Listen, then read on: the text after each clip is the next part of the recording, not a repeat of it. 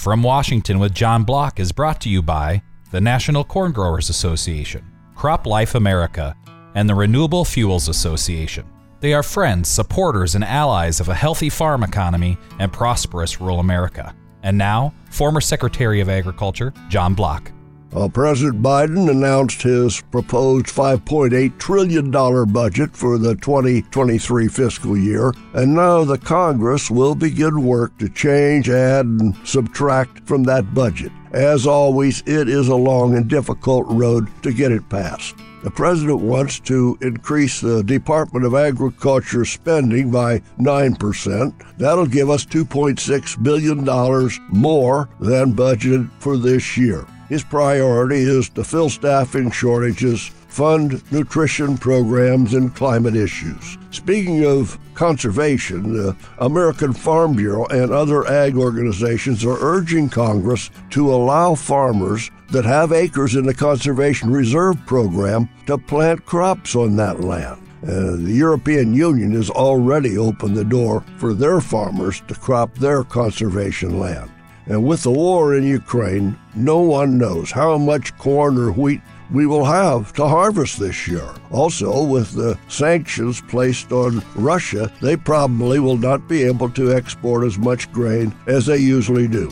I didn't know this, but Russia is the world's largest manufacturer of fertilizer. China is number 2, and since the war started, Russian fertilizer exports have fallen sharply. Fertilizer prices have gone up 3 or 4 times higher than they were. There's always talk in farm country about cutting back on how much fertilizer to use to save money. Well, less fertilizer could mean less grain, too. If we don't produce enough food prices will skyrocket. They are already at a record high level now. I don't expect food prices to come down. It's not just the shocking increase in the cost of fertilizer. What about gas and oil for our tractors and trucks and other machinery? I know there are some ignorant people that might say, well, we don't need artificial fertilizer, just go organic. Well, we could do that, and then our yield would dive by 20 or 30%.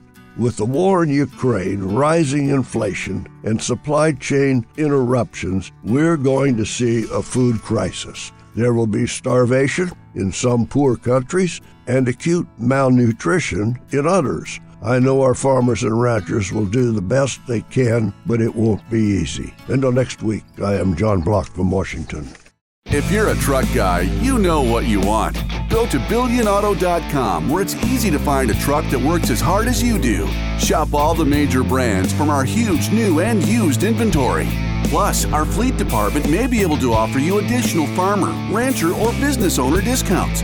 If you can't find what you're looking for, get priority access to incoming new inventory by ordering exactly what you want today. Shop nearly 1,000 new and used trucks at BillionAuto.com.